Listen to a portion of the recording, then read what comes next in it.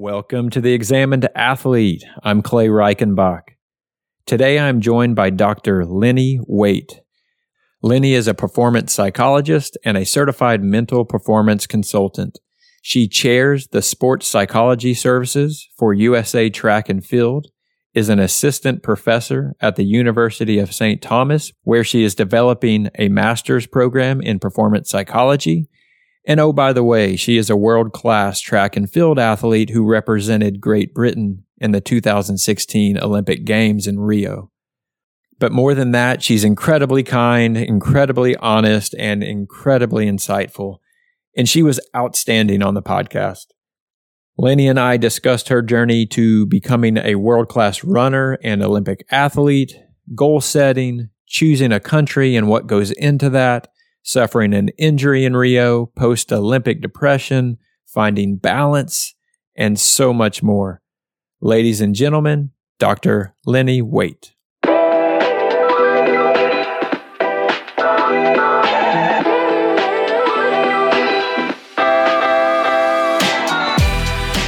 right, Lennie, we're live. Perfect. So I want to start by telling me you're leaving for the Olympic trials in a couple of days, correct? I am, yes. And tell me what your role is there. Explain what you're doing. So I chair the sports psychology services for USA Track and Field. It's a subcommittee of the sports science and medicine team. So I'll be up there working with athletes, doing some of my athletes that I do one-on-ones with, help them prepare for the meet.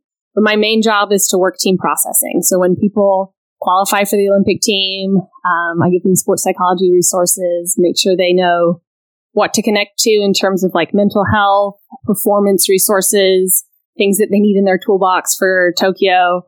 You can go over some like sleep and jet lag skills. Yeah, and just make sure they're prepared. So you have a schedule, but you're also on call if someone is just struggling.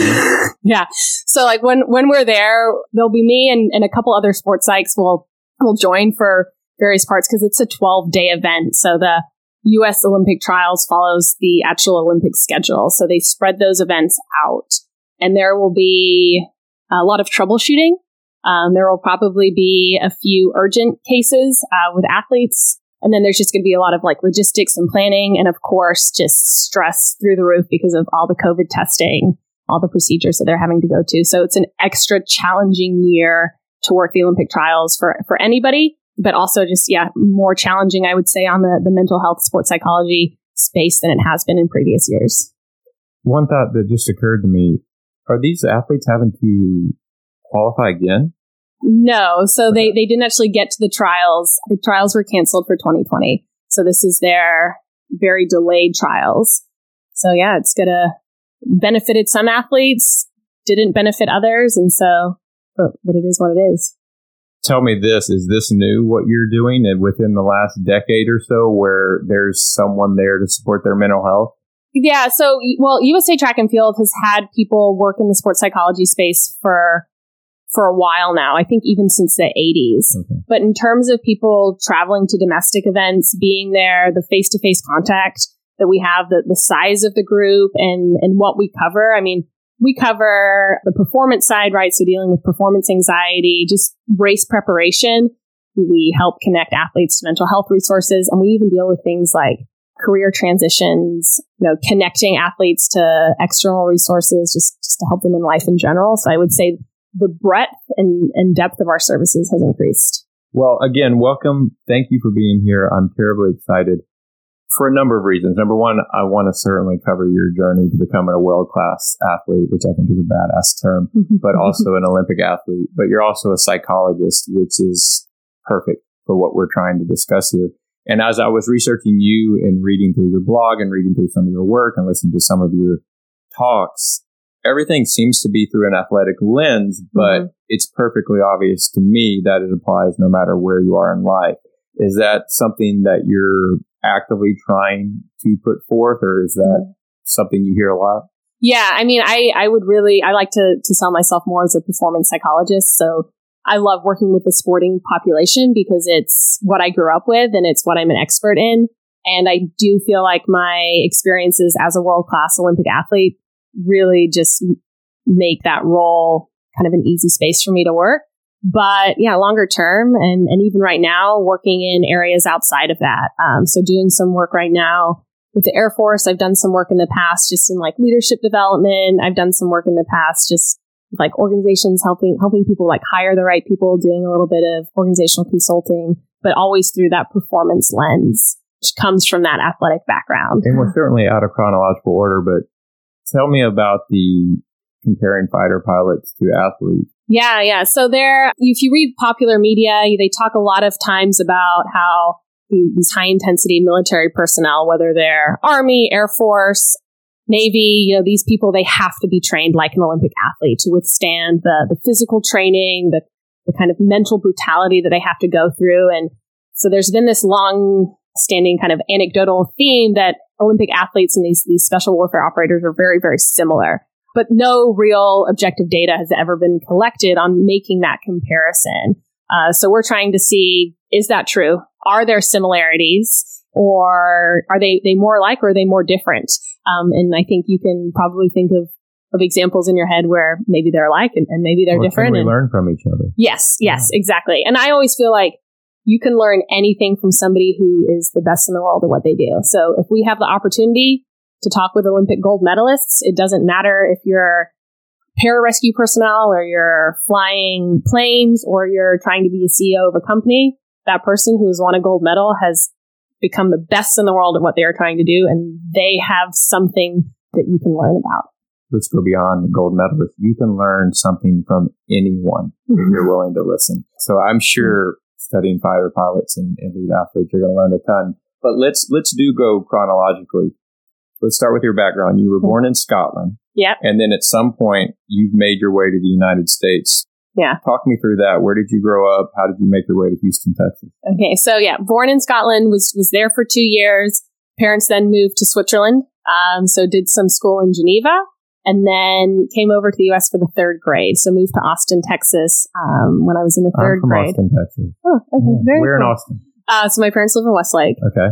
What did your parents do? Why did you move around from there? My dad worked for Motorola at the time, so in the semiconductor industry, and he kind of took over a role that they were based in Austin, kind of a technology hub, and that's what brought us, to Texas. Okay, and you did run growing up, but it sounds like you played all sports, especially because you accepted a scholarship in soccer of all things. So was running a big focus growing up, or you were just an all-around athlete? So I think when I look back, I view myself as an all-around athlete. I think people that saw me run, that were experts in the sport of running, always knew that I was a runner. But I didn't identify as a runner. I think if you ask any 7 to 12, even 7 to 17-year-old, do you want to go run for 30 minutes or do you want to kick a soccer ball? The answer is pretty obvious. And my older sister, she ran and she was very good, very, very competitive. And her name is Katie. She ran at Rice. And so I used to get dragged along to meets because she was competing. And I would say she loved it maybe more than I did at a younger age. And so I used to just go because it was better than paying for a babysitter. And if I was going to be there, I was going to compete. But she was a runner and I was a soccer player. And I think the fact that we could kind of do things that were slightly different, but also be very high performing was good for both of us. But I think my parents knew, and I think coaches kind of all knew that if I would commit to running younger, I could have had some success younger, but there are also massive benefits to waiting until I was in college to explore that. Dig into that, double click on that, because when we connected last week, I told you I've been in this runner's rabbit hole. I read Bravey by Alexi Pappas. I've been researching you. I've been reading about running, specifically about female running, and I now understand that how to develop young female runners is hotly debated. Walk me through that, and do you think not running so seriously at a young age actually benefited you? Yeah, massively. And I would say my sister Katie would agree. I think we kind of look back at our career trajectories and she's almost like, if I wouldn't have run as much, maybe I would have been better later. Did she break down? Walk me through it. Yeah, what is exactly the argument? So the physiology, I could spend hours talking about this. The physiology of a female high school athlete is very, very delicate. Going through puberty, people take different trajectories, whether you gain weight, grow boobs, gain hips, or you stay similar body style. It's kind of to be determined in what happens in high school.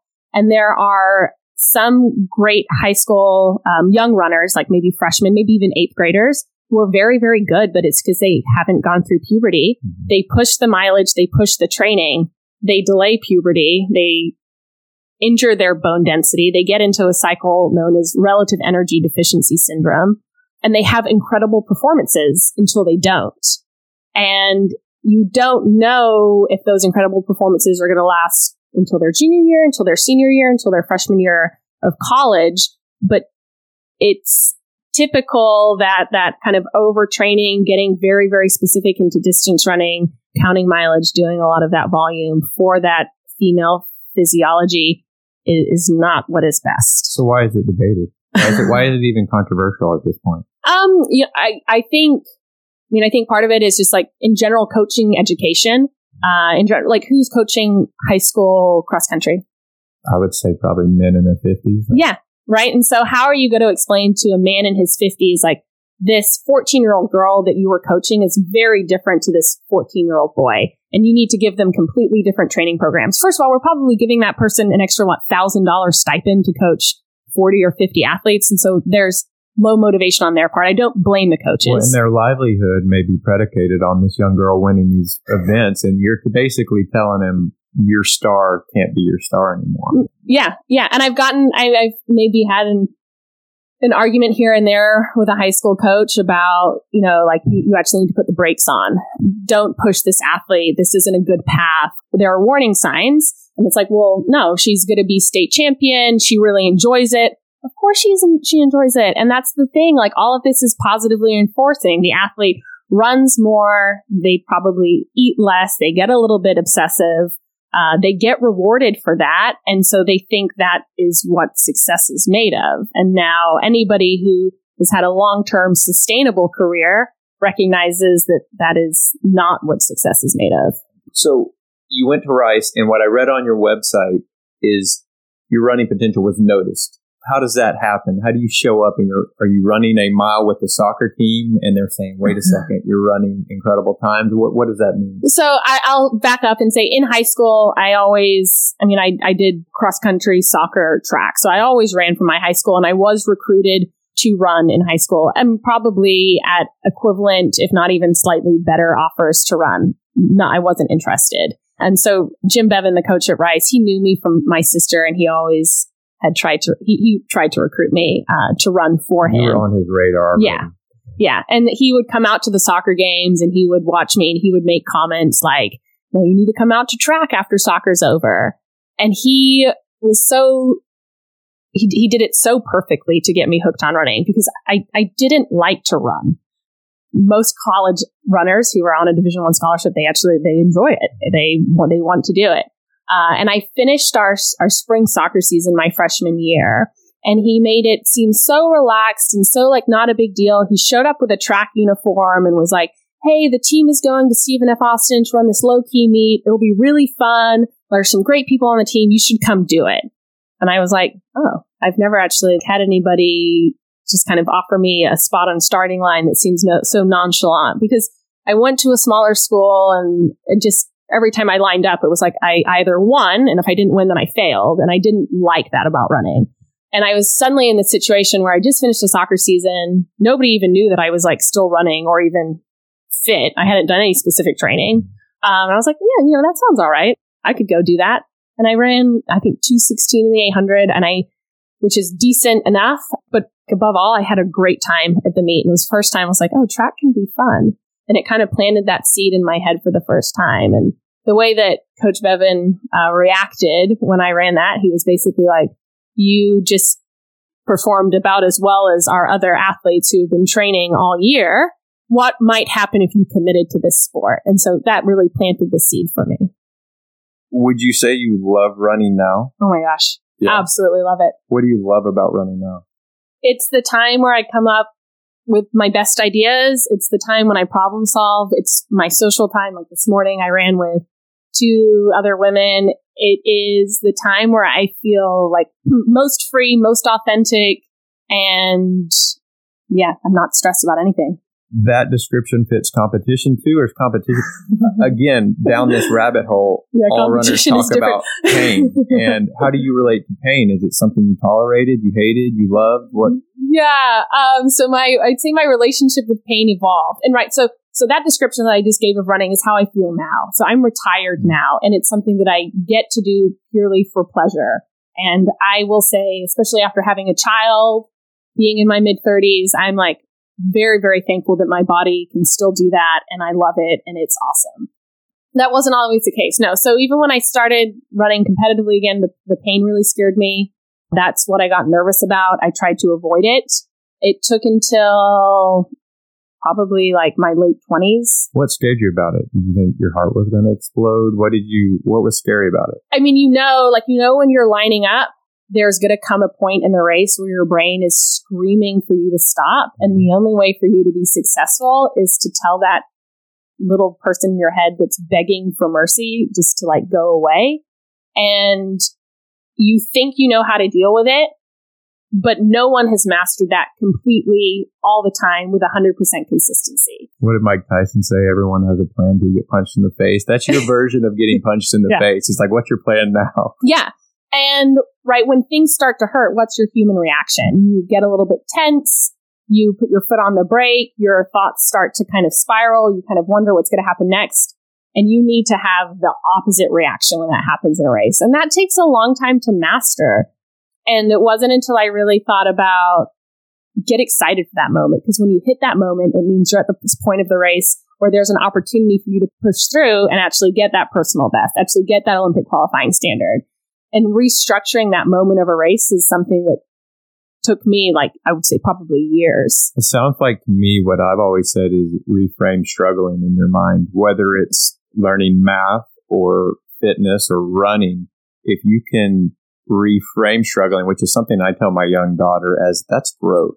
That's your brain growing. That's your body growing. And if you can figure out a way to reframe it, which it sounds like exactly what you're saying, then that's also where you break your competitors. Right now, it's easy to have that conversation. It's easy to tell your daughter that. But when you're in the moment where it's high pressure, high intensity, there's girls breathing down your neck, you see time on the clock, you have a performance goal, when all those things come into play, actually being able to execute that skill was a big challenge for me. So maybe I started to be able to do it every now and again when I was in my senior year at Rice. In my fifth year, I got better. And then I went on the world stage and I actually got significantly worse because the game changed. My competitors changed. Where I was in a race changed. My expectations skyrocketed. And then I kind of had to remaster that mental game for that world-class stage again, which took it was almost like going back to being a freshman in college. Is this the point where you also developed the love for psychology? Was in college when you were thinking about how to master this? When did you start accumulating this need to pursue an academic goal? Yeah, so I would say there are a couple things that led me to the path of psychology. And I'll start with, originally I came as an economics major. And then I did an internship at Merrill Lynch my sophomore year. And I was like, I could never do this for a living. I sat behind a screen.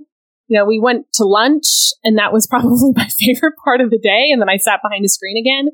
I remember I came back, and there's a Rice professor, Mickey Hebel, who maybe you've heard of. I feel like she's been very impactful for a lot of Rice students and a lot of Rice cross-country and track runners specifically. And she told me, she was like, you should do what I do. You should do industrial organizational psychology. You would be great at it. So I just kind of dove in and was like, I'm going to double major. I was still scared to be truly a psychology major. I think I had this stereotype that I would never get a job, which is absolutely not true. Anybody listening, you can get a great job with a psychology major. And so, I became interested. I think taking more psychology classes also coincided with this moment in my track career. So kind of backing up again, when I talked about that race I ran at the end of my freshman year, I still went out and played soccer my sophomore year. And then I realized that I wanted to run. And so then I transferred fully to running and ran cross country my junior year. But I still viewed myself as a walk-on. And so I had no expectation. And I was like, this is just really fun just to be a walk-on, to enjoy this time with my teammates and to be able to exercise. And I just purely was out there not really thinking about ever winning a conference championship, like never thought I'd make it to a national stage. I honestly thought that the women who made it to nationals, they had like, I joked about this, they had like a triple lung or like a hidden superpower, and I was too normal. I'm just like way too normal to be that good at running. And Jim was like such a nice coach. He never really put my back up against the wall and challenged me to perform until it's like my junior year. And he realized that although I was getting much fitter in practice, I wasn't showing that in the race results as good as I as good as I could have. And he asked me why I put my competitors up on a pedestal and let them run in front of me. And I was like, I didn't do that. He was like, you do? And I was like, oh no, you're disappointed in me. And that just kind of woke up this competitor in me again.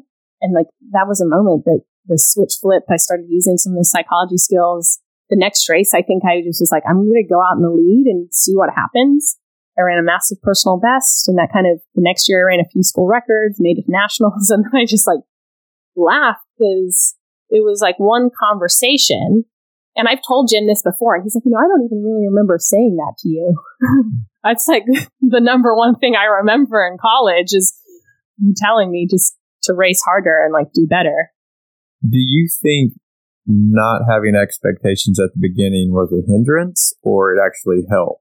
Long term, massively helped. Yeah.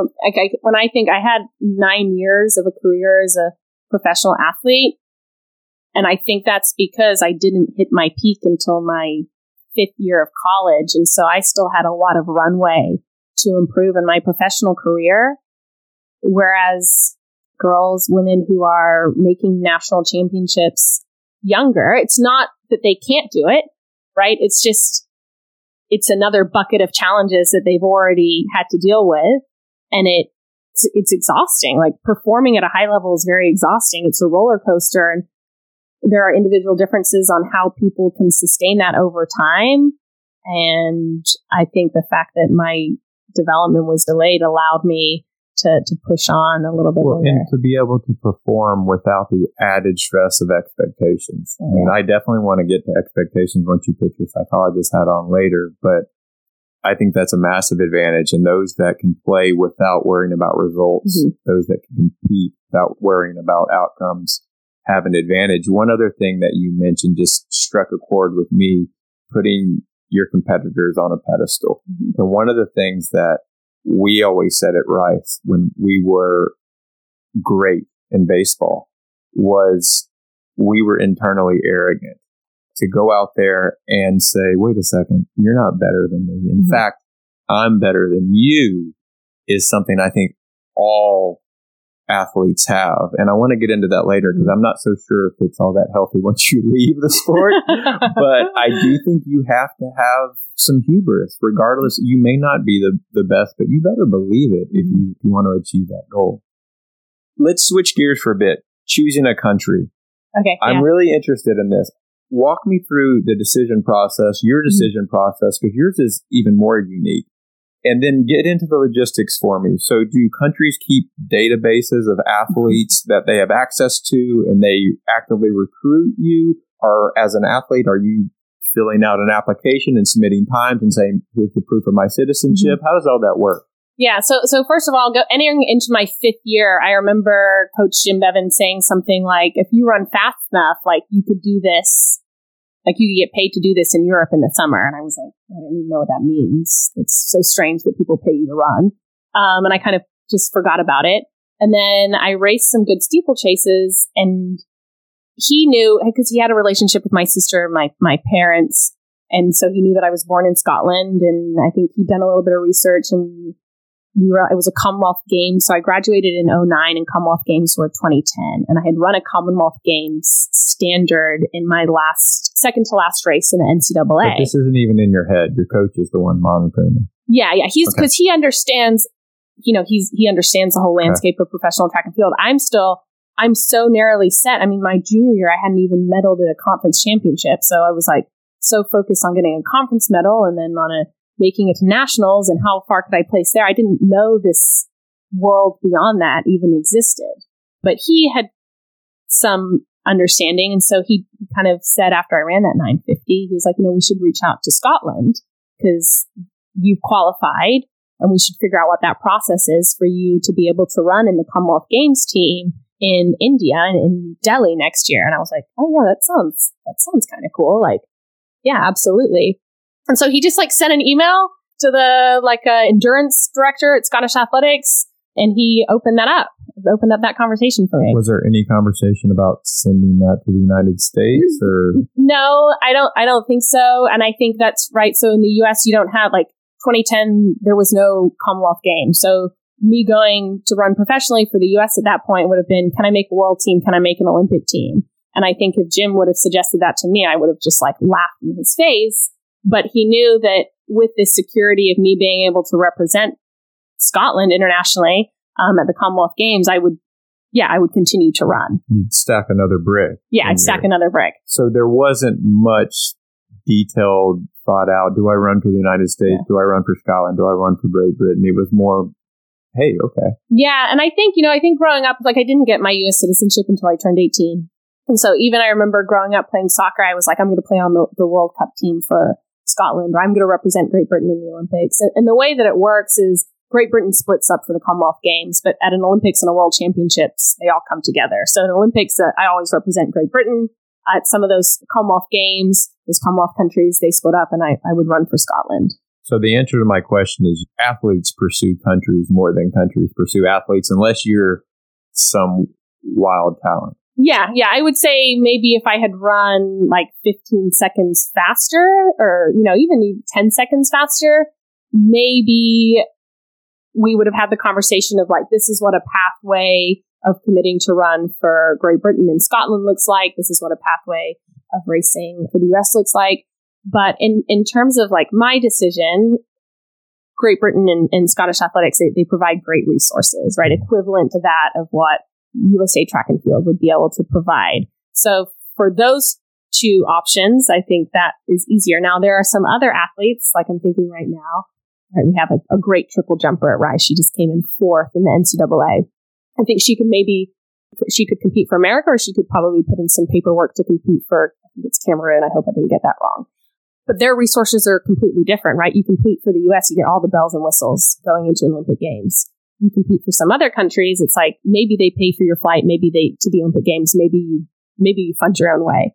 So my decision was slightly easier than that, right? Both the U.S. and Great Britain have great resources. Great Britain had much less depth in the steeplechase. It was going to provide me with many more opportunities to race in a uniform for my country because of Commonwealth Games, European Championships, World Championships, Olympic Games. There are just more things to do. Yeah. And I was I want to make teams. I want to travel. And that was the best way for me to do that. And so the term world class or Olympic hopeful, that's not even in your mind until after college and you start running in the Commonwealth Games. Yeah. And even then, I even think even when I ran in the Commonwealth Games, I didn't have a plan much beyond that. I think every single year that I continued running, it was spurred on by, so after I ran in 2010, 2011, I was doing my PhD at this point. So I graduated from Rice, started my PhD, was in Houston. I stayed in Houston because I did want to continue to try to run. And I knew that Jim was the best coach to kind of balance he understood how important academics were to me, and he understood how important running was to me. And I think trying to explain that to another professional running coach, actually, I'm not going to be able to travel to this meet because I have this academic conference to go to, would be choose a path, right? Either commit to professional athletics or don't. But Jim was never going to do that to me. Well, I think it's a great lesson too, especially for young people, that I've had a number of these conversations, and even I come in thinking, well, there was this great plan set out for each of these great athletes. And what I find is people are pretty much living day to day, month to month, and one brick stacks on top of another. And then all of a sudden it turns into something that they maybe didn't envision from the start. Now, there are the outliers, of course, but many great elite athletes, it's not the grand plan you think.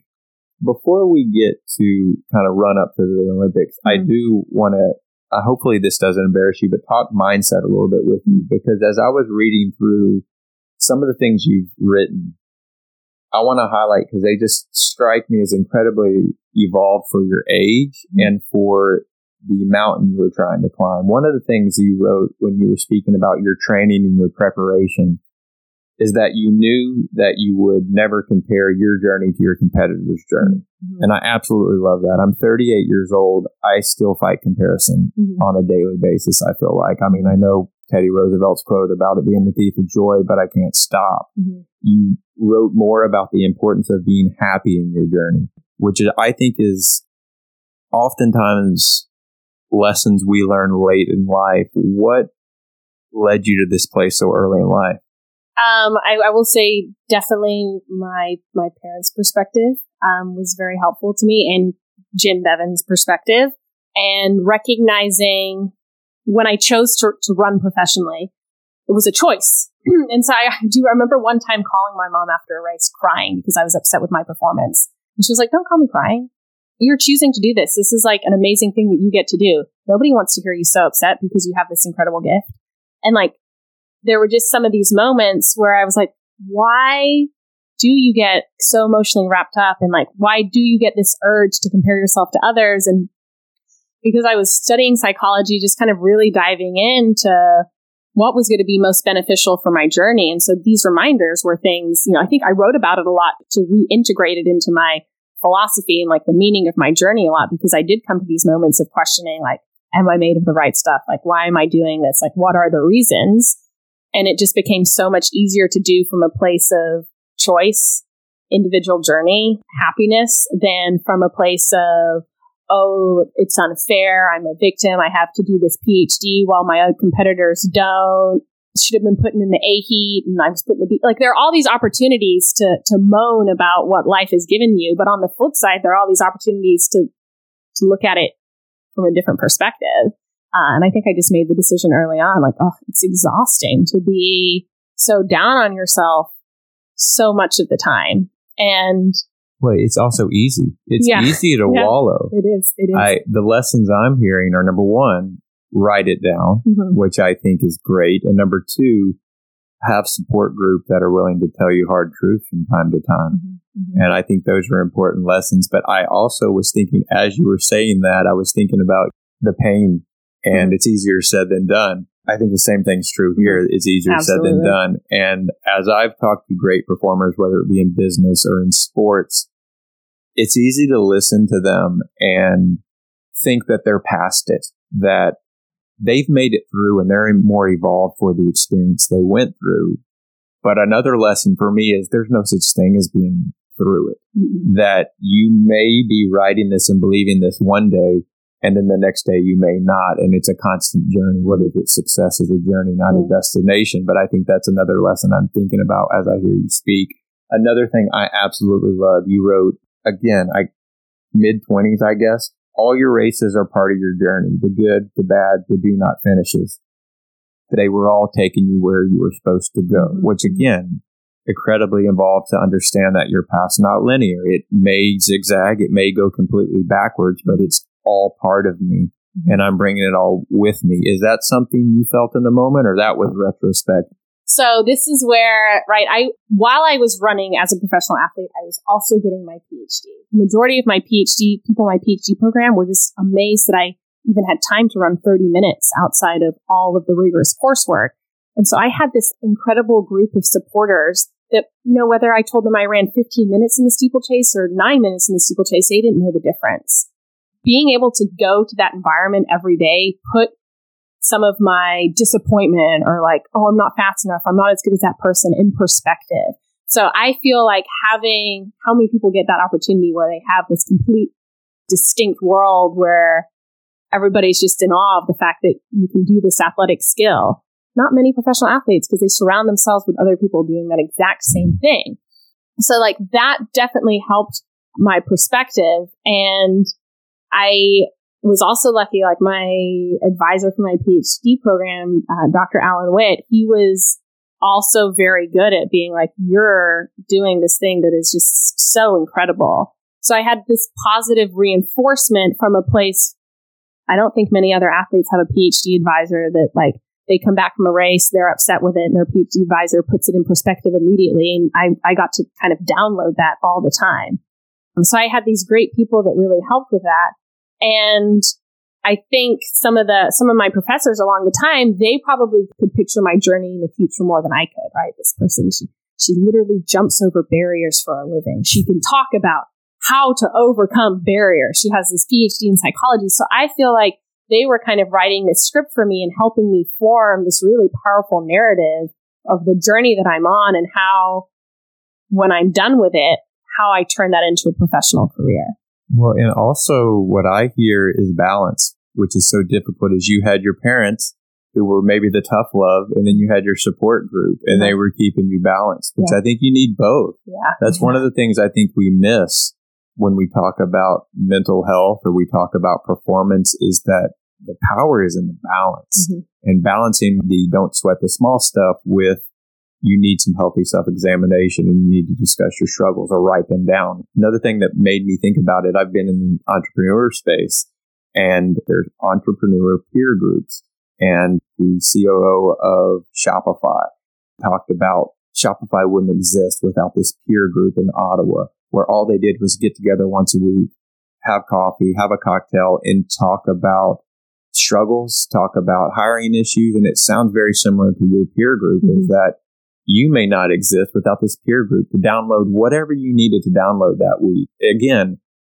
athletic lessons turning into business lessons and life lessons. We'll get into the Olympics a bit. So another thing, it seems from what you've written that you were completely present and taken in the experience, which I think is great. What are the things that really stuck out about the Olympics? Was it the village, the opening ceremonies, the competition itself? Walk us through the Olympics a bit. Yeah. So, the thing that sticks out, honestly, the most about the Olympics was the fact that I ruptured my planner at the Olympic Games, which is like this kind of nightmare. So, at the game? Yeah. So in going into, so I finished my PhD in 2012, just missed making the Olympics that year, kind of toyed with retirement a couple times between 2012 and 2016, like eventually recommitted to the Olympic process and made the team in 2016. And so when you make an Olympic team, you're on the verge of, you're the fittest in your life, which is also very close to being injured. And I got an injury right before the Olympic Games in my planner, and kind of showed up at training camp unable to walk. Yeah. And so this was, I got to put all my sports psychology skills to the test because I was determined to make this a valuable part of my journey. And I was thinking, like, I am going to work with athletes one day who are going to show up in Olympic Games and they're going to pull a muscle. They're going to get sick right before finals. And I get to live this experience and see how you can make the most out of it. And I worked very hard creating that story for myself every day while I was at training camp, unable to run. So that's like the number one thing that stands out, is just kind of navigate. Like we were in a small town called Bellow. Like I went to like the local hospital to get scans because as soon as I landed, the British doctors, they saw me and they're like, we got to figure out like what the game plan is here. Very, very stressful kind of build up, shifted towards injury management, not performance. Was able to just get into my spikes the day before competition and kind of convince myself that I'd be able to make it around the track. And I just decided that like my Olympic experience was going to be like starting and crossing the finish line no matter what happened. And so I was able to work through that and kind of the mental side of that. Honestly, the biggest thing that stood out from the Olympics is that there are thousands of athletes there and only a handful leave truly, truly happy. So in my apartment block, I think we had one athlete that medaled, and we popped a bottle of champagne for her, and it was amazing to celebrate for her. But there were probably 5 other athletes who were in tears at different points. And because of my ability, I think, to have perspective from what I was like kind of doing and my long-term thoughts, I was thinking like, this is a great opportunity to think about that athlete who's crying over there because like she suffered from food poisoning before her 10,000 meter final and she's in tears. That athlete who was so fit but got a cold and then just suffered in the conditions and massively underperformed. Me, who had this plantar injury that prohibited me from actually finishing my build up and kind of turned my Olympic Games into crossing the finish line. And then, you have the athlete who has the dream experience and medals, but just the stories from like listening to the athletes. And I was very, very disappointed, but I think I was able, one of the things that I did was just like become a resource for others. Like, how do you help others? How do you listen to their stories? How do you put all this into perspective? How do you build it as something that can benefit you in the long run instead of being this life ending, going into this post-Olympic depression, which happens a lot. And so I was like just really determined to do that. So walking away with, it's still one of my favorite things when I came back from Rio. Oh my gosh, tell me how awesome the Olympics was. Well, it kind of sucked. Logistics were a nightmare. Rio was not set up to host that many people. My performance was a nightmare. A lot of my friends' performances were really poor, but it was awesome. I don't know what to say, Yeah. Well, again, it sounds like reframing the narrative is important, which I don't know how much weight you put on labels, but post-Olympic depression seems to me completely understandable. Mm-hmm. And to hear you describe it in a way I've never heard it before makes it even more likely in my eyes. When you build up to this lifetime achievement and then it doesn't go that well, and especially if it doesn't go that well because of something outside of your control, it has to be heartbreaking. And another thing that high achievers or high performers, elite athletes, they don't fail by the nature of it until they do. And then when they do, they maybe do not have the tools that you had built up. And it's a journey. It's easier said than done. But the fact that you were able to reframe it in a way that allowed you to celebrate what you had accomplished, I think is a lesson for us all. That moment, being in that experience in the Olympic Games, seeing those things, actually being able to kind of sit back and take in all of the successes and failures of everybody around me has been one of the most valuable things to advance me in my career and helping other athletes. And it's funny because I talk about it with my husband now, and he remembers, being there. He remembers the conversations we had. Am I going to be able to put on my spikes and race? Am I not? The worry, the tears, just the amount of stress. And he looks at me now and he's like, you managed to turn that into a fairy tale. How did you do that? I'm like, well, what else was I going to do? Create this pity party? Well, another phrase I'm stealing from you that I'm definitely going to take. Tell me what it means to bounce forward. Right. So that, that's what it means to bounce forward. Right? I didn't waste any time. I didn't want to spend any time. Athletes waste so much time being down on themselves, being upset that they miss their perfectionistic standards, and they lose valuable training time. They lose valuable time where they could actually be learning from these lessons. And I hate wasting time, whether it's taking a wrong turn, standing in line for coffee, or ruminating over a mistake. And so I was just determined I'm not going to waste time feeling sorry for myself and not making progress out of this journey. I'm going to turn it into something instrumental very, very quickly. That's what I mean by bouncing forward is, okay, how can this benefit me personally, or how can this benefit other people around me that I'm working with? And for me, it also struck a chord with what we were talking about framing your experience. And that was something I learned late in life.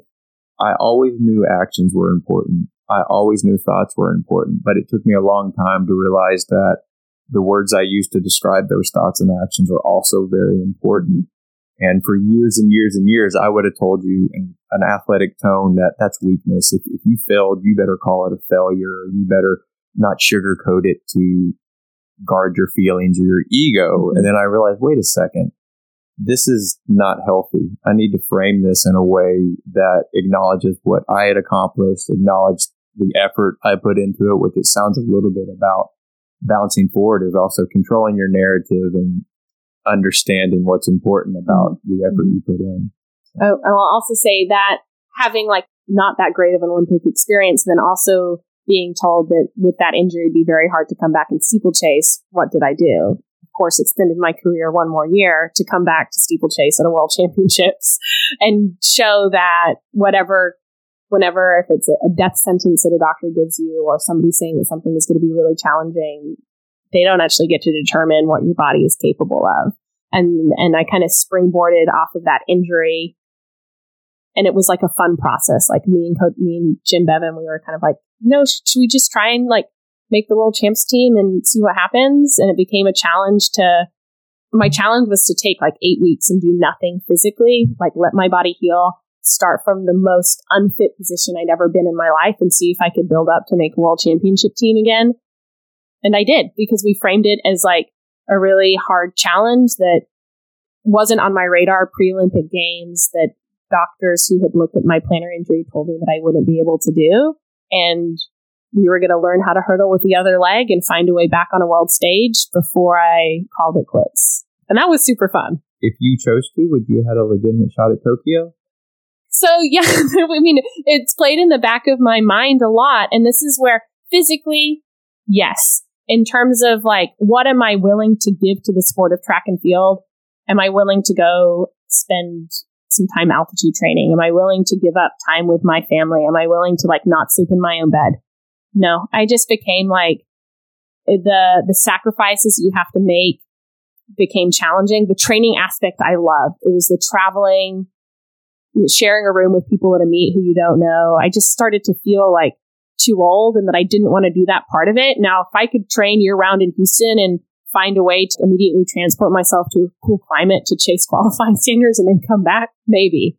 But the logistics of everything, I think I just was like, you know what, I'm ready to fully transition into using that PhD that I spent time earning. So transitions can be tough for elite athletes, but it sounds like you may have been a little bit more at peace. Was your transition difficult? No, I actually think my transition, I really enjoyed my transition time.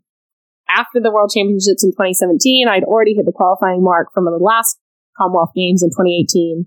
So I did those. And the thing that was challenging was when I was at those competing, I knew it was going to be my last competition. And that's a very strange mental space to compete in, where like as soon as you cross the finish line at that race, you're done forever in your head.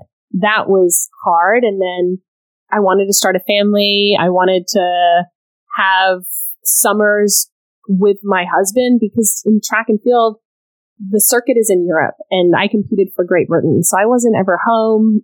And it was that part of it was draining on me. You want to have a great life, not just a successful life. Yeah.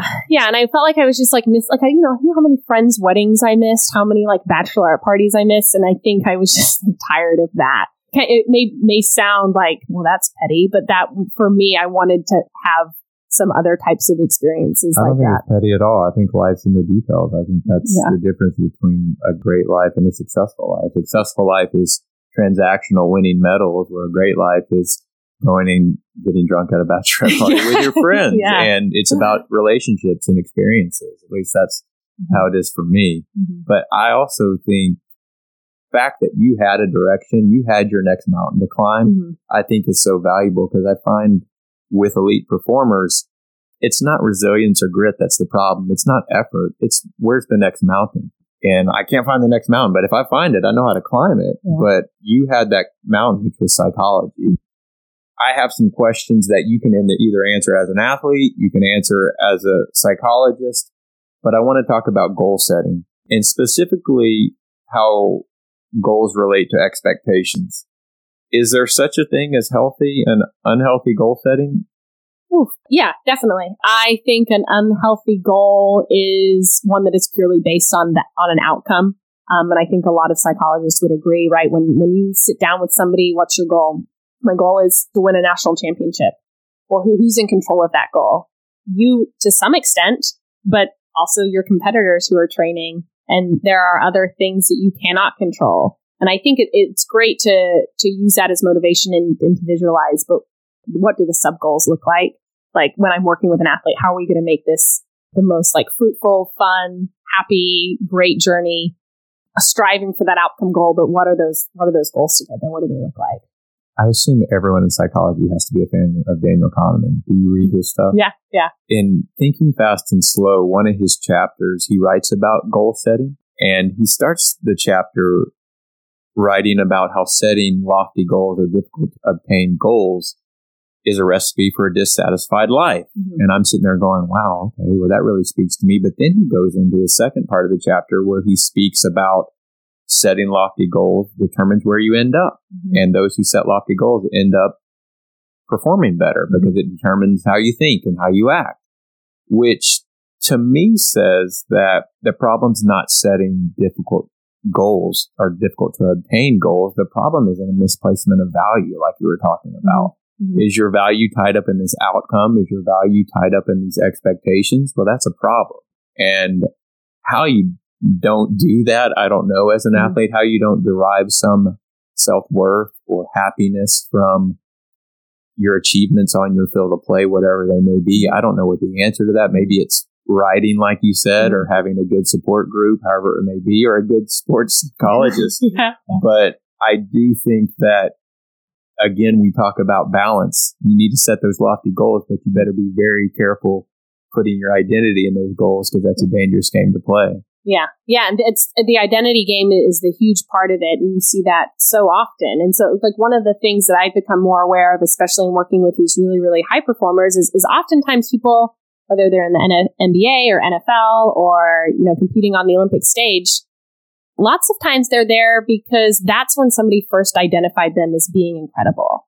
And so maybe they weren't great in school. Maybe they weren't very good at social relationships. And then they never developed those skills because they were a great athlete. And that's fine until it's not fine.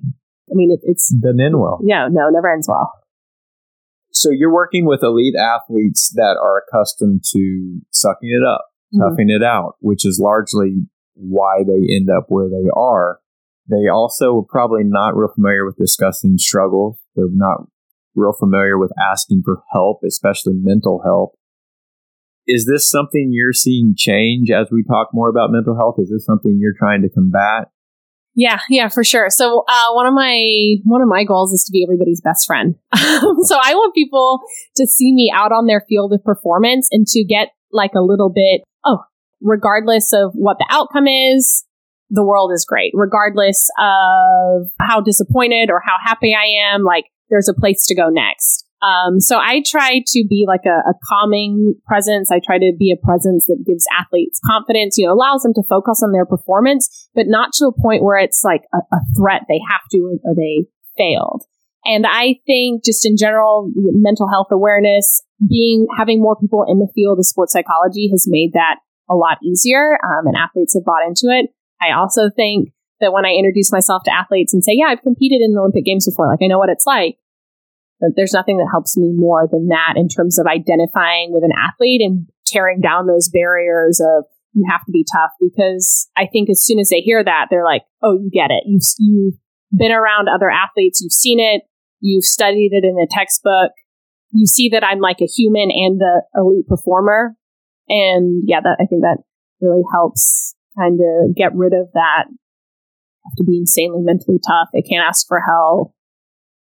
Some athletes, it's harder. Some athletes, it takes time to tear down those walls that they've built that they think have allowed them to get to where they are.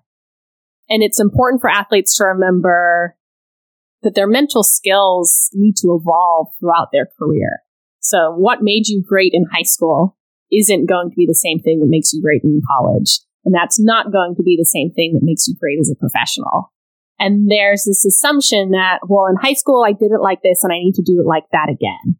I stood on the start line and I got real angry and I looked at my dad and he told me I better win or else. And so I tried to do that. And I'm like, well, you're 5 years older with 5 years more experience and a lot smarter than you were when you were 18. So let's kind of rework your mental toolbox and figure out how to compete on this stage. So a lot of it, is getting rid of some of the things that athletes do that they think makes them great now, that worked in the past that isn't going to work today. Well, I have a lot of thoughts. When you described it as being their friend, it just shows me how far we're coming in sports to have someone there that can take that role. A coach can't always be your friend. No.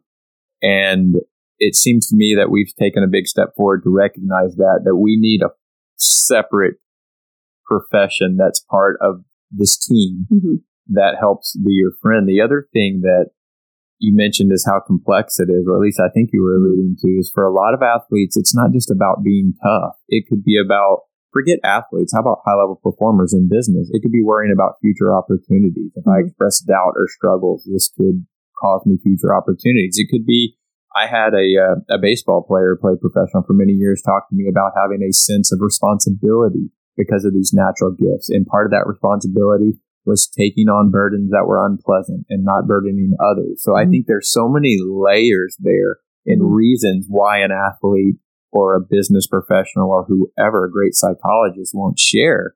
You have to take the time to become their friends and dig into it and figure that out. Let's talk attributes that are necessary for elite athletes to perform at a high level that no longer serve us when we leave the field of play. And I'm thinking of things like overly aggressive behavior, alpha behavior, even the arrogance that I talked about earlier that doesn't really play well. Have you picked up on some of those things, or do you think that they just need to be retooled? We can still use them in a positive manner. They just need to be spun a bit for the real world. Yeah. So I think depends on out of those characteristics. So when I think about people who are overly aggressive, I would argue that I don't even really think that's beneficial in a sporting environment. So I think that's something that they grew up with that was ingrained into them through a coach, through a parent, through a previous performance experience, and they've decided that that's what they need to channel.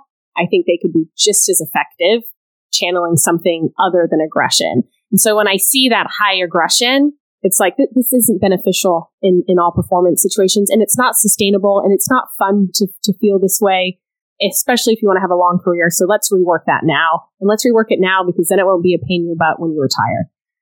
Other things like things like modesty. So if they can rework that in order to package their skill set that they had as an elite athlete and sell it to whatever they're doing next, and actually really buy into that, it can be beneficial. Now, if it comes from a place of feeling like they are constantly having to talk about their previous athletic accomplishments to make themselves feel like they belong in a room, that's not good. So I think you just kind of work with how do we repackage this to make it beneficial for what you're trying to do next. There are other things that sometimes athletes being really impulsive and actually not overthinking things can be a very good skill in a high pressure performance situation. Being very impulsive and not thinking through things outside of athletics can be pretty dangerous. So those are things that you have to let them know, hey, this really served you well when you're making that split second decision on the court, or when you were trying not to, have that paralysis by analysis by overthinking what was happening next, when you were really trying to go automatic with all your physical skills. But when you're in a working world, people don't really value high impulsivity and low decision making. All right, I have two more questions for you. Where's the line between healthy examination and neurosis? How do you teach balance? People who just in terms of them reflecting on. I think it's clearly beneficial to examine your thoughts and discuss your emotions. Yep. But I also think it's no more healthy to be all in your feelings, as Drake would say, all the time, than it is to spend no time on your feelings. How do you teach high performers to find a balance between what's healthy examination of your feelings and what's just complete neurosis and over the top? So in general, I feel like that tendency tends to be there's kind of an individual personality difference in people who are really emotionally driven and people who are naturally good at recognizing their emotions, but not allowing their emotions to impact big decisions or performances or things that they need to get done. And so they're just individual variants in how much of a problem that is for people. I think if people feel like they're riding an emotional roller coaster, right? When they're good, everything is great and they can make these great decisions. And when they're bad, everything is awful and they can't move. They're at a spot where their emotions are impacting their ability to have a high functioning life. I think when people find themselves trying so often to be without distress, to try and they're trying to wiggle their way out of their emotions constantly.